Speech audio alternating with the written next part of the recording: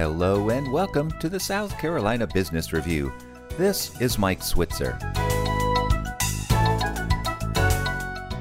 The main vehicle parents use these days to save money for their children's education is the 529 plan.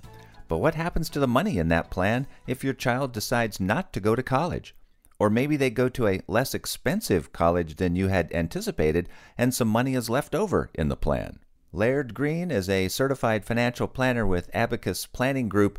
She joins us by phone now from her office in Greenville, South Carolina, to help us with this topic. Laird, welcome back to the show. Thanks, Mike. It's always a pleasure to talk with you. Now, I understand that you have 5 ways that you'd like to share with us for people to learn more about spending unused 529 plan money. Let's start with number 1. That's right, Mike. I do. I know a lot of people use 529 plans, and sometimes children take different paths than we expect or get scholarships. So you might have some unused money in those funds afterwards. And the first thing that we suggest you do if you have some money is you might want to think about if there might be even more education needs in the future. Your child may decide to go back to school for a different major or may decide to attend graduate school at a future date. So there's no time limit on how long you can hold the money for that one designated person. That's correct. There is no time limit on contributions or distributions from the 529 plan. All right, what's another idea? Another idea is to transfer the account to another beneficiary.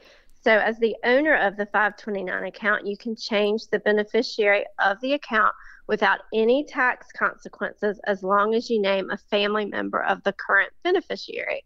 So you may choose to transfer it from one sibling to another, or maybe you decide to transfer it to your niece. You can change the beneficiary of the account to a family member more than once in a 12-month period, but just keep in mind if you change custodians, you're allowed only one plan change in a 12-month period.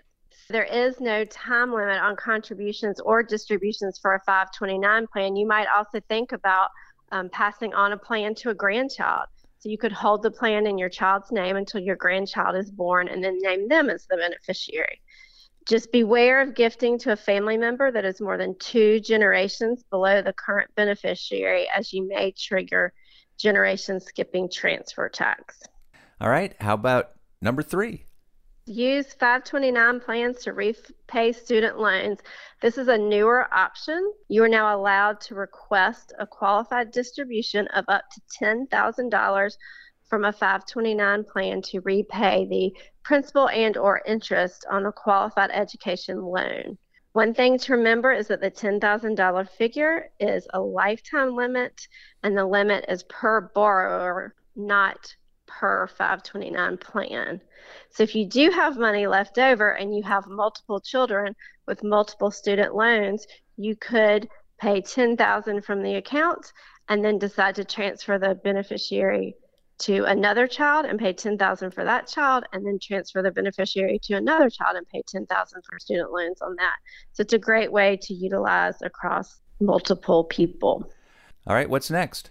Next is withdraw funds for scholarships. Your child might have gotten a scholarship that you didn't know that they were going to receive when they went to college, so you were going to end up with extra money in the 529 plan account. So you can take a non-qualified withdrawal from the 529 plan in the amount of that scholarship award. And as long as you withdraw no more than that amount, you will not have to pay a penalty for withdrawing the funds for a non-qualified expense. Just remember that you will have to pay tax on any gains that are withdrawn from the account. You may wish to utilize this option if you envision no further use for the 529 plan. Tell us the next and final idea you have for us today for people who have leftover money in their children's 529 plan. Yes. So if you really find that you have no other beneficiaries to transfer the fund to and you're not going to use the fund for qualified expenses, then you might just want to take withdrawals. You will have to pay a 10% penalty and pay income tax on any gain in the account.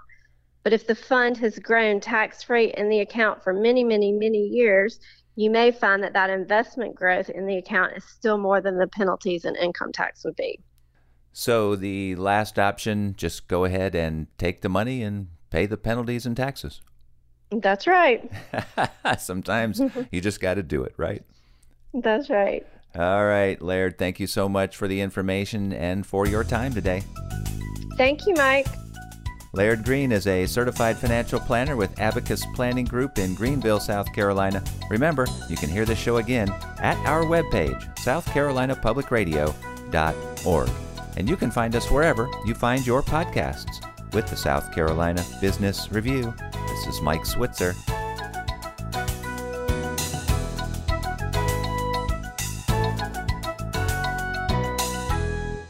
The views expressed on the South Carolina Business Review do not necessarily reflect those of South Carolina Public Radio.